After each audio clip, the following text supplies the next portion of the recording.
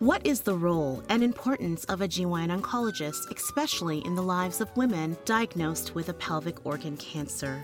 You are listening to Reach MD, and I am your host, Dr. Renee Allen. And with me today is Dr. Evelyn Reynolds, board certified in General Obstetrics and Gynecology and also Gynecologic Oncology.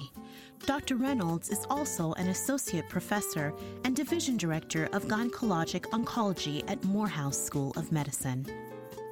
Throughout her educational and professional career, Dr. Reynolds has actively participated in cancer research.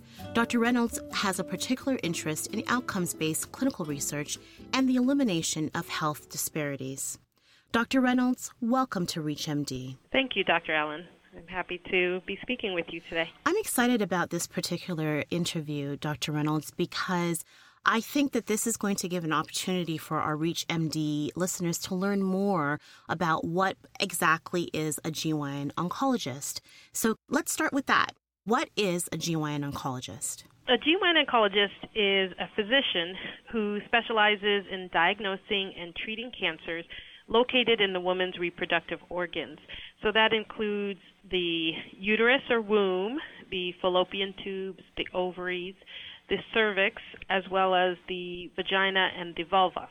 So GYN oncologists have pursued subspecialty training through a fellowship in order to be able to treat these malignancies. How long is that subspecialty training, Dr. Reynolds? It begins with the OB-GYN residency, which is 4 years.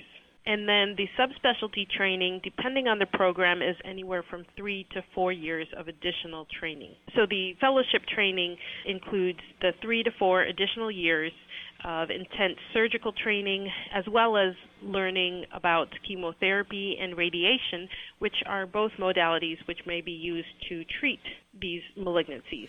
Dr. Reynolds, you have extensive experience in gynecologic surgery. You and I know each other from when I was a resident at Emory School of Medicine a number of years ago, and you were a pelvic surgeon fellow.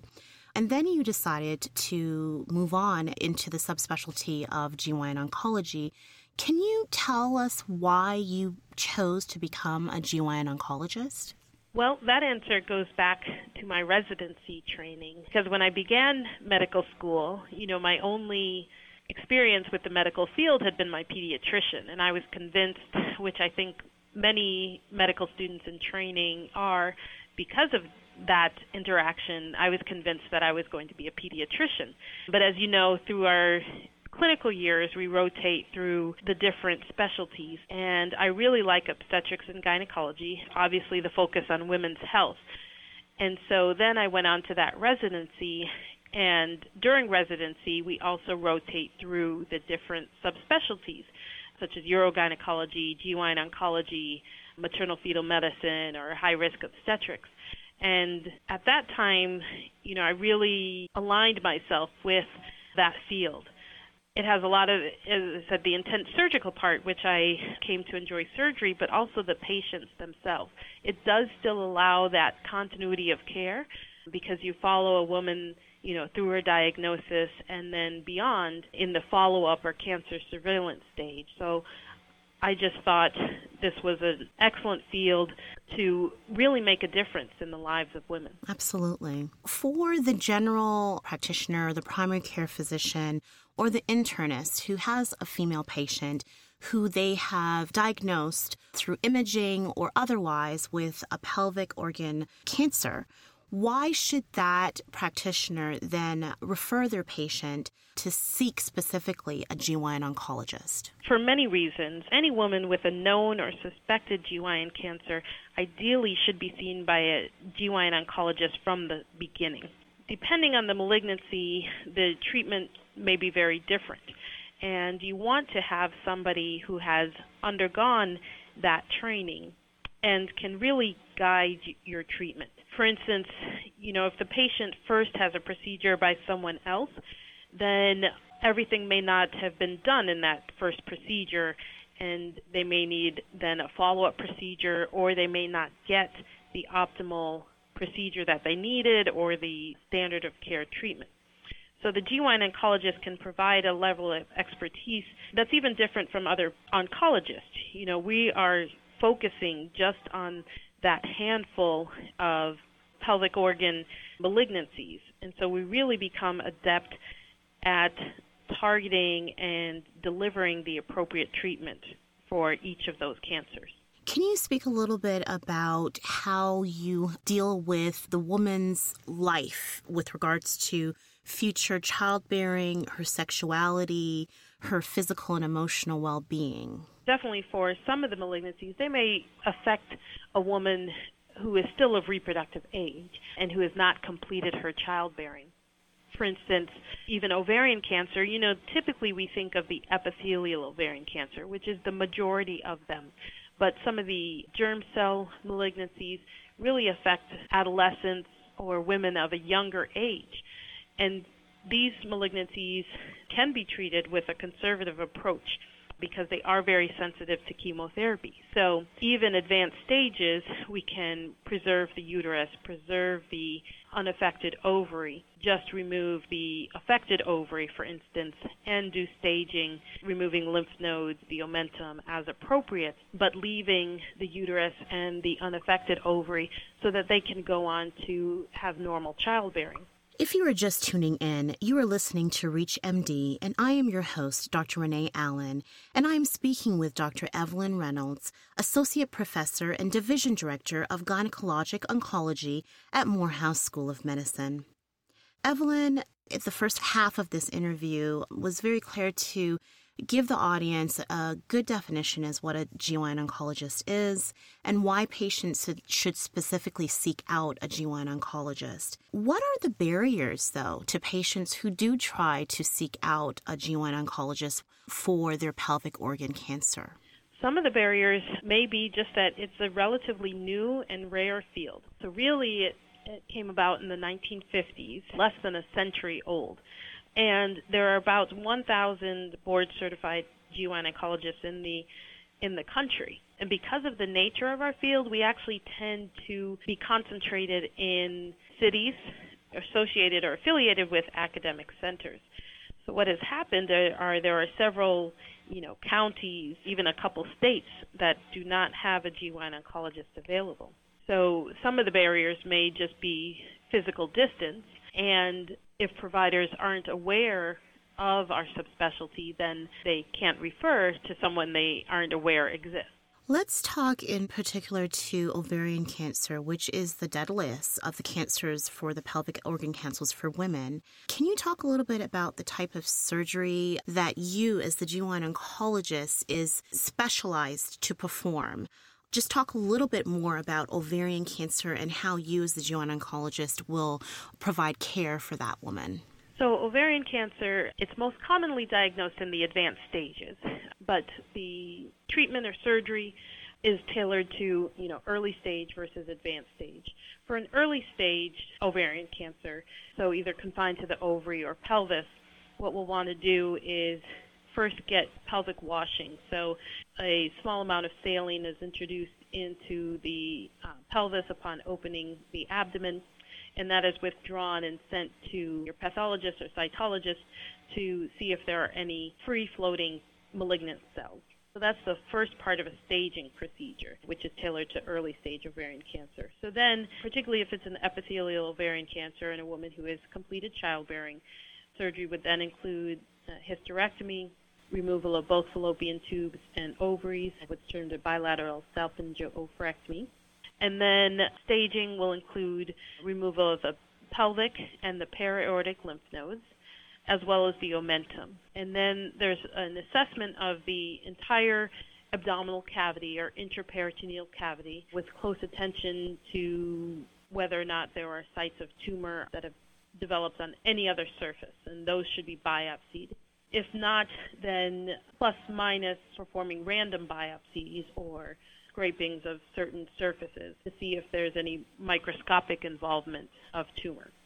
So that's for early stage, where we particularly want to do a full staging procedure. So for instance, if you begin a case and there's apparently just one ovary affected, so apparent early stage disease, after a full staging procedure, up to 30% of those women may be found to have a higher stage disease. So that's why even if it looks early and only one ovary is affected, if your pathologist tells you intraoperatively that that is a malignancy, then you want to make sure somebody comes through and does the appropriate staging procedure right up front. So that's another reason why it's important for any suspicion to be handled by a GYN oncologist up front. I see. That is a very good point. Evelyn, how many women who are diagnosed with ovarian cancer, which is the deadliest, actually, in your opinion, ever do see a GYN oncologist for their care? The estimates vary based on the study and the database, but only on average about half of women diagnosed with ovarian cancer ever see a GYN oncologist as any part of their care. This is alarming for several reasons, but the most alarming is that unfortunately, or fortunately, I guess, it has been shown that for those who do see a GYN oncologist as part of their care, their survival is improved. So then how do we get the other 50% of women to see GYN oncologists when they're diagnosed with these pelvic organ cancers? What are your recommendations for overcoming these barriers, Evelyn? So part of it is getting the awareness out, definitely. If we can get to patients or their family members or anyone who's listening, the primary care physicians, the OBGYNs, even if it will mean that the patient has to travel, that it is really important that they see a GYN oncologist.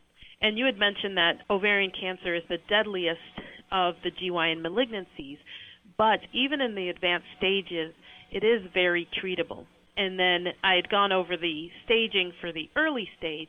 Really, our focus changes a little bit for the advanced stage. And in that case, it's called a cytoreductive surgery, or commonly termed debulking, where our goal is to remove all the tumor that we can physically see, all the grossly evident tumor, to remove it all so that at the end of the procedure there is no gross visible disease, is our ideal or optimal debulking. Now that's not possible in everybody based on the distribution of disease. You know, we always talk about location, and that's important for this disease also. You know, if there's studding of tumor encompassing all of the small bowel, then, you know, we can't remove that. But, you know, a GYN oncologist is trained in advanced procedures both in the pelvis and the upper abdomen to increase the chance of all the disease being removed. And the survival for those women who have no visible disease at the end of their first procedure is really, the median survival is about 10 years in most recent studies. So it is a remarkable change from previously when, even as our field has grown, we have pushed ourselves, whereas optimal debulking used to be any site of disease less than 2 centimeters because we thought, well, the chemo will handle the rest, that now we really aim for no visible disease left at the end of the procedure. I see. So, Evelyn, you are based in Atlanta. So how do you partner with other clinicians who are lucky enough to also be based in Atlanta and would be able to get referrals or refer their patients to you? And then if not, then how do other clinicians partner with GYN oncologists throughout the country? What are your recommendations? You know, in Atlanta, again, it's one of those large cities where we do have several GYN oncologists available.